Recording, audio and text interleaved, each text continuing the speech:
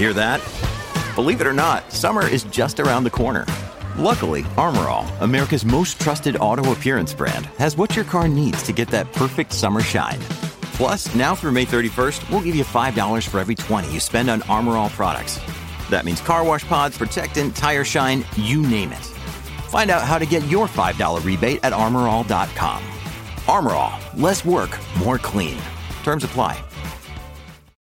When you need mealtime inspiration, it's worth shopping Kroger, where you'll find over 30,000 mouth-watering choices that excite your inner foodie. And no matter what tasty choice you make, you'll enjoy our everyday low prices, plus extra ways to save, like digital coupons worth over $600 each week. You can also save up to $1 off per gallon at the pump with fuel points. More savings and more inspiring flavors make shopping Kroger worth it every time. Kroger, fresh for everyone. Fuel restrictions apply. Another day is here, and you're ready for it. What to wear? Check. Breakfast, lunch, and dinner? Check. Planning for what's next and how to save for it? That's where Bank of America can help. For your financial to-dos, Bank of America has experts ready to help get you closer to your goals. Get started at one of our local financial centers or 24/7 in our mobile banking app. Find a location near you at bankofamerica.com/talktous. What would you like the power to do? Mobile banking requires downloading the app and is only available for select devices. Message and data rates may apply. Bank of America N.A., member FDIC. With the Lucky Land Slots, you can get lucky just about anywhere. This is your captain speaking. We've got clear runway and the weather's fine, but we're just going to circle up here a while and get lucky. No, nothing like that. It's just these cash prizes add up quick. So I suggest you sit back, keep your tray table upright, and start getting lucky. Play for free at LuckyLandSlots.com. Are you feeling lucky? No purchase necessary. Void where prohibited by law. 18 plus terms and conditions apply. See website for details. From Autosport.com and Autosport Magazine, I'm Ariana Bravo, and this is the Autosport Podcast.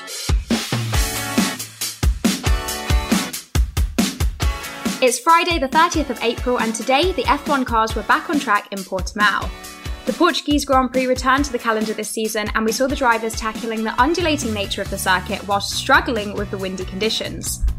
Mercedes topped both FP1 and FP2 sessions, with Valtteri Bottas fastest in FP1, followed closely by Max Verstappen, only 0.025 seconds behind, whilst Lewis Hamilton topped the timesheets in FP2 around a tenth and a half ahead of Verstappen.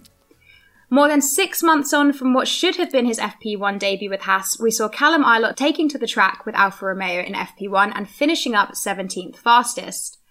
Meanwhile, Alpine was showing some clear improvements from the first two races and managed to end up 5th and 6th fastest in FP2. I am Ariana Bravo, and I'm joined by none other than Stuart Codling, Executive Editor of GP Racing. How are you, Codders? I'm fine, apart from, the aforementioned murder attempt by the cat on the way to dinner, overtaking around the outside at the top of the stairs, which, as James Hunt said to Mario Andretti, we don't overtake around the outside. This is not NASCAR. I'm glad you survived to tell the tale and to join me for today's chat. Let's get straight into it. Bottas and Verstappen, they were trading fastest times in FP1, but Bottas ultimately ended up going faster. And then Hamilton went on to set the quickest time in FP2. What did you make of the performance of both the Mercedes cars and Red Bull cars today? Been quite a tricky day to read performances because there's been a lot of what I call Cinderella quotes going around where in the morning people were complaining that it was too cold, and then in the afternoon they were complaining that it was too warm. And on both practice sessions everyone was struggling for balance and for grip, because the track surface is quite tricky, and that's something we're going to hear a lot about this weekend. Obviously, because of the pandemic still going on, there hasn't been that much running at that circuit. It's not really rubbered in, and the recently relayed track surface hasn't cured. I think there's still some sort of the oils leaching through the surface, so it's still not very grippy. So a lot of the drivers who would really enjoy going around a circuit with a layout like this are just really frustrated, and it's frustration which is really coming out. And we've seen a lot of drivers making quite small mistakes, both Mercedes drivers and the Red Bull drivers, having little slides going off. Not too much in the way of track limits. Woe, would you like to hear a statistic? I've done some statistics. Tell us. Let me grab. Last year on the Friday at this circuit, there were 82 deletions of lap times at turn 4 alone because of track limits. Today there are only 39. That's a big improvement. Yeah. You know, it's a good thing the pubs are open and people can go and whack that stat down on the bar. 8 of those track limits deletions were due to rookies, so that's interesting. Yeah, last year, turn 1, there were 43 deletions, only 36 this year, of which 12 deletions were from rookies going over. Mostly Nikita Mazepin, but a few Mick Schumacher and a few Yuki Tsunoda as well. I don't include Fernando Alonso as a rookie, even though he didn't drive. Yeah, because that would get people moving to fury and giving us stinking reviews. But although Bottas topped FP1 and Hamilton was faster in FP2, only by a little bit from Max Verstappen. If you actually look beyond the headline times towards the averages, actually, once again, not much difference, but actually on the softer tyres, when they did their long runs in FP2, Bottas was doing 1 minute 23.5 across the average on his 14 laps on soft tyres. Lewis did 16, griping throughout about how terrible they were, and his average was 1 minute 23.8, so three tenths between them, and Bottas working out a little bit quicker. And that picture was repeated on the medium tyres as well when they did their long runs. Lewis was 1 minute 24.1 his average on that long run. Bottas 123.2, Verstappen 123.5. And can I burden you with the caveat that maths was not my strong point at school, so those figures could be completely wrong. It's the attempt that we appreciate here. We'll take it. It's fine. In terms of tyres and strategy for the race day and also in qualifying, I guess, what are you expecting to see in terms of tyre choices? Well, yeah, this is the big one, because we saw last year the medium tyre was the better race tyre, but it took longer to warm up. So we had that slightly absurd scenario where all the people who'd qualified on the soft tyre or picked the soft tyre for the beginning of the race were surging past the medium runners, and then they lost ground again when the mediums came in. Whether that happens again this year, it's tricky to say, because it looks like the variance, certainly in pace, between the soft tyre and the medium tyre isn't that great. So we might not see that whole business of the people with the soft tyres pinging forward. And it's what we've also seen is that the soft tyre, the pace really drops off over a long stint. Certainly for the cars that are a bit more aggressive on their tyres, such as the Ferrari and also the Red Bull. Less so on the Mercedes. Mercedes seems to have turned around. Traditional vice of their car was that it was harder on tyres. This car is much gentler on its tyres, arguably too gentle, because we've seen a lot of tyre warm-up issues in the previous couple of Grand Prix. But yeah, it's far too early in the season to be making sweeping generalisations. So that's what makes weekends like this so exciting, isn't it? Because it's very tricky to see the potential outcomes. It definitely is. Now, we've had non-stop talk about Red Bull versus Mercedes, and as you said, still a bit early to make sweeping statements across the whole season, but looking forward to qualifying tomorrow and race day.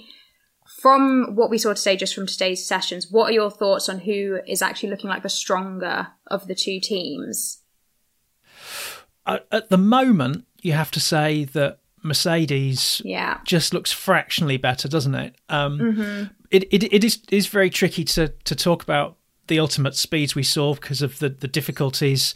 And in FP1, a lot of people spent a lot of time just sort of diddling round, which is not really a proper phrase motorsport journalists should use, but they were fiddle faddling, which is another word we shouldn't use, on the hard tyres just to get them used and not really setting representative times. And it was only when they went into the qualifying sims towards the end of the session that we really sort of saw them putting on the table what they could do. And some drivers were doing. I think Lewis lost a potentially quick lap to a track limits violation.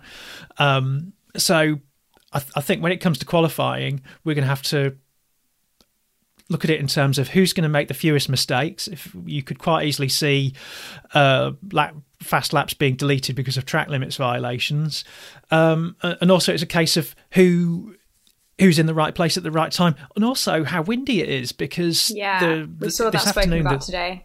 The wind was something very, very much the hot topic, which makes a change from people moaning about tyres. Oh no, they did that as well.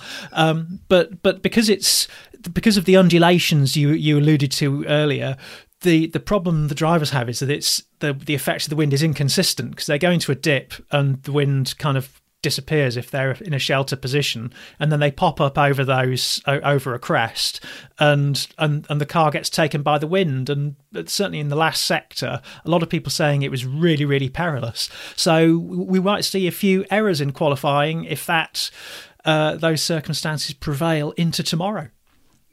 We saw that Max Verstappen had a couple of issues. In FP1, he was complaining of vibrations, and then in FP2, he had an issue with the brake-by-wire problem that arose, quickly resolved. But Red Bull actually brought some upgrades this weekend. Do we know anything more about the upgrades that they brought, or the impact that they might have had on the performance from what we saw today? I'm going to have a look overnight at some of the spy shots that have been doing the rounds. Yeah. I mean, there's been a lot of new little bits and flicks, and the eagle-eyed Giorgio Piola will have been patrolling. A lot of teams seem to have brought upgrades. Alpine also evaluated some upgrades in FP1, and then went for performance in FP2 and were quite impressive. Something else that caught my eye in terms of aero was Lance Stroll gadding about the circuit in FP2 with Flovis all over his diffuser. So that points to how chronic the problems are at Aston Martin, that they're using FP2 to conduct aero analysis as well. Vettel was saying that Stroll was running a different spec from him today. So interesting to see how that will unfold and what they learn from that. I wanted to go back to Alpine quickly, because of course they put in a really good performance today, really strong compared to what we've seen. Where did that come from? What caught my eye was how smooth their day was, and you didn't see any sort of moaning about the car. There was very few visits to the garage for tweaks and various things. And when you actually look at the run plans, FP1, let's strike that off because they were doing aero evaluations and weren't going for performance. When you look at FP2, Alonso did 16 laps straight off the bat on the C2 on the medium, and then did 8 laps on the C3, the soft, which is another can of worms we can open talking about tyre choice later. Later on in FP2, Fernando did 24 laps on the C2, which is a pretty good stint, and that was really kind of looking forward to the race, a proper race sim. And Ocon did 24 laps on the soft. So I think they're going to reap the rewards from a trouble-free run. Where they got the pace from, I'm not sure, but it does seem to be genuine. And the McLaren drivers, Lando Norris in particular, said just looking at that car, the pace was genuine. It didn't look like they were running it light just to set a fatuously quick time to impress a sponsor. Yeah, and the thing is, the midfield pack is so close this season so far that improvements like that really affect where everyone ends up falling in terms of their placing on the timing sheets and on race day. How much do you think Alpine's improved performance could affect the midfield pack and their battle to get into Q3 tomorrow in qualifying? It's looking pretty tight, and the McLaren drivers were kind of casting doubt on their ability to get into Q3. And if you sort of look, if we take sort of second practice as an example, Daniel Ricciardo 8th for McLaren, Lando outside the top 10, so they think they're really going to be struggling to break into the top 10. Ferrari also pretty impressive, you've got to say, flying slightly under the radar in terms of our discussions.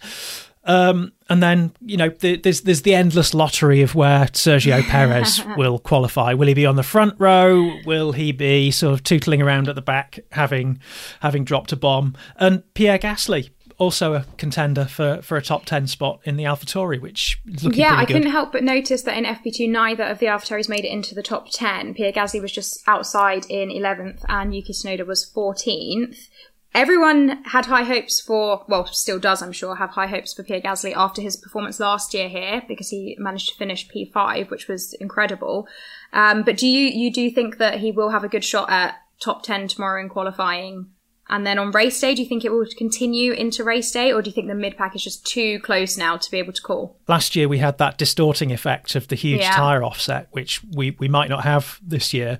How's it going to pan out if there's a bigger bun fight in the midfield with less of an offset like that? It's tricky to call. It will, I suppose, depend on who is able to make it through to Q3 on the medium tyre and extract that performance from it in Q2 and then start on it and then have that track position as we go through the race. Because I think that it is a circuit on which it's difficult to overtake. And if you have that track position, you'll be able to park the bus. And if you can just extend your pit window, you'll just be able to pit much later than the people on soft tyres. So if you have to go through to Q3 on soft tyres, it will probably put you at a bit more of a disadvantage than it did last year. And then you might see the people who start outside the top 10 on the medium tyre kind of coming forward during the race. And when you look at what happened to Pierre Imola, obviously he had that problem with, choosing being on the wrong tyre and then taking 20 million years for the team to actually realise they were on the wrong tyre, and by which time he was sort of looking at the rear wing of the Haas cars almost. So on a dry track where track position is king, you really don't want to be in that position. I want to also delve into George Russell because he was looking pretty good today. He put in 7th fastest in FP1 and then 13th fastest in FP2, whilst his teammate Nicholas Latifi was 19th in both sessions. He'll be pretty happy with those times today, right? Yeah, I think so. When you look at who he was faster than, certainly in FP1, that was a very impressive performance, wasn't it? Although, a lot of the people behind him were slower and a lot of them had been faffing around on the harder tyre compound for a long time. Maybe FP2 is more representative, but that's still not a bad, if he were to qualify 13th, he wouldn't be particularly disappointed with that. And if he can go through the race without hitting anyone, particularly anyone that he's hoping to get a job with, that would also serve him well, because Williams do desperately need to start scoring points as just as an organisation that's relying on developing a sense of self-belief. And also in terms of attracting the right personnel as they turn that organisation around. Talented people don't want to go and work for a team that's propping at the back of the grid. It's really hard to recruit and retain staff to a team that's struggling. So if the new owners of Williams want to actually be serious in terms of taking that team forward and attracting drivers of George's calibre without that little helping hand behind the scenes from Mercedes, then certainly they need to show that they are on an upward curve and that they're understanding the car and that they can actually find some performance and be competitive rather than just be an also-ran. I'm hoping for a better weekend for George Russell, and I'm so excited by the closeness of the pack this year, the midfield pack and also at the front. I feel like there's so many unknowns, and it's not just an easy prediction that we're used to of, Mercedes topping the times and being able to really size up where everyone's going to fall in qualifying and race day. It's genuinely so close that we actually can't really call it. But let's talk about Callum Ilott. He has joined Alfa Romeo as their second reserve driver, and we saw him taking part in FP1 in place of Antonio Giovinazzi. He finished up P17 ahead of the Hasses and Nicholas Latifi. What did you make of his outing today? Well, it was nice and clean and tidy, wasn't it? And I think the team were impressed with it's going to be tricky with your first outing of the year or your first Friday outing of the year on a green track in tricky conditions, because obviously we were on the cold end of the Goldilocks scale there. The porridge was too cold. If you can keep your nose clean in those conditions, he's kept it on the track. There were no, if memory serves, no track limits deletions, whereas our friend little Nikita was exploring the boundaries. So yeah, nice and clean, nice and tidy. They won't be afraid of letting him sit in that car again, and it will also, the message will get back to Ferrari as well, because he's part of the young driver program, that he's a safe pair of hands, and that's all he needs to be at the moment. They're not looking for him to be ripping up the asphalt and setting fast times. They're looking for him to go through the program in FP1, and also Antonio Giovinazzi won't be wanting him to wreck his car. So I think basically Callum ticked every single box that was available to tick today. Yeah, solid performance from him. Before we wrap things up, I just want to touch on Aston Martin and Vettel. I am starting to not enjoy these conversations that I have about Vettel because unfortunately they're not... Let me get my telescope so I can see the back of the grid. They're not getting more positive as the weekends go on. Obviously, we're only on the third race weekend, but nonetheless, it's not particularly enjoyable to continue discussing this. But again, it wasn't looking like a strong weekend from him. As you said, Aston Martin seem like they're investigating some of the issues that they're experiencing. What can you say on the topic of Aston Martin and Vettel? They've been evaluating different aero packages today and split it across the drivers, which is a good thing in some ways. It does enable you to enable a back-to-back comparison, provided both drivers keep it on the island, which was not guaranteed if those drivers were at Haas the other year when they had problems with correlation and working out why their aero package wasn't working. Their drivers were hitting one another when they were running opposite specs. Fortunately, Lance and Sebastian didn't do that, so you can say that's a positive. Okay. We'll take that. That's all good. Unfortunately, and this is part opinion, part observation. My feeling is that this whole business of the whole floor changes have been targeted at Mercedes and we're collateral and it's a stitch up is. It's too early to say that. I think it's jumping to conclusions, and I think there are too many other factors in play to say that decisively those changes have harmed those cars specifically. Obviously, they have wounded them in certain areas, but because these changes have been brought in as part of a package of changes, I don't think you can point at any one of those changes and say that's the thing that's done it.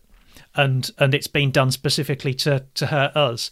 So I think they would be better off putting their energies into understanding the car and finding a way to develop it effectively rather than moaning about whether or not it was a unanimous vote to push these rule changes through, especially considering those rule changes aren't going to be reversed.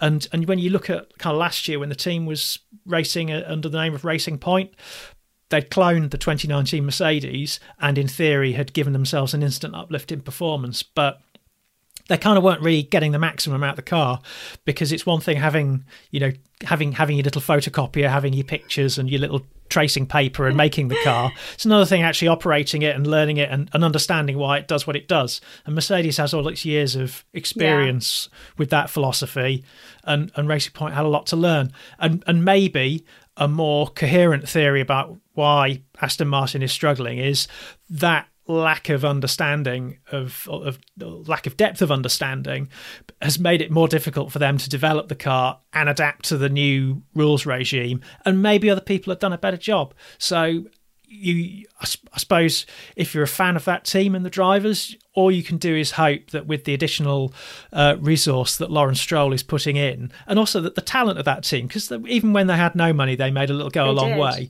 Hopefully they'll be able to develop out of it. And I really do hope that that's the case, because otherwise, an unhappy Lawrence Stroll is a furniture throwing Lawrence Stroll, and we don't want to see that. I'm hoping for improvements as the season unfolds, as you said, for the team, for the drivers, and also because I would like to have a more positive conversation about it in these podcasts. Yeah. That is... Well, no one likes to see a team falling off the back. Exactly. I want to actually come on here with a positive, it was a good weekend, a good day for Aston Martin and Vettel specifically. Stroll has had some good performances so far. But I am sounding like a bit of a broken record when it comes to Vettel, which isn't nice. What you need is a little bell to ring when you got good news about Vettel. Yeah, I mean... or some sort of buzzer, ding. Yeah, that's what we're hoping for. That is all from us today. Catch us again tomorrow after qualifying, when we'll discuss all of the action from the day. On Autosport Plus, right now you can read the following articles. Gary Watkins writes about what to expect from the sports car racing's bold new hypercar era. Jonathan Noble looks at the biggest headache F1 faces over its sprint race experiments, and how the Valencia E-Prefast left Formula E with an image problem. New subscribers who sign up today can use the promo code podcast during checkout to save 50% off of their first payment. Go to autosport.com/plus, click sign in at the top of the page and use that promo code podcast for 50% discount. Thank you all for tuning in.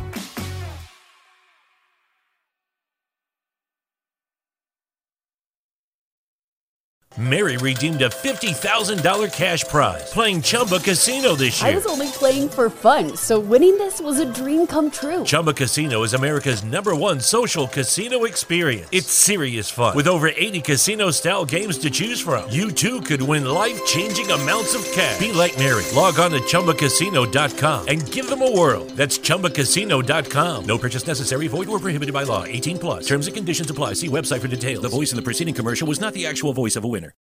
Sports Social Podcast Network. Okay, round 2. Name something that's not boring. A laundry? Ooh, a book club. Computer solitaire, huh? Ah, sorry, we were looking for Chumba Casino. That's right, ChumbaCasino.com has over 100 casino-style games. Join today and play for free for your chance to redeem some serious prizes. ChumbaCasino.com. No purchase necessary. Void where prohibited by law. 18 plus. Terms and conditions apply. See website for details.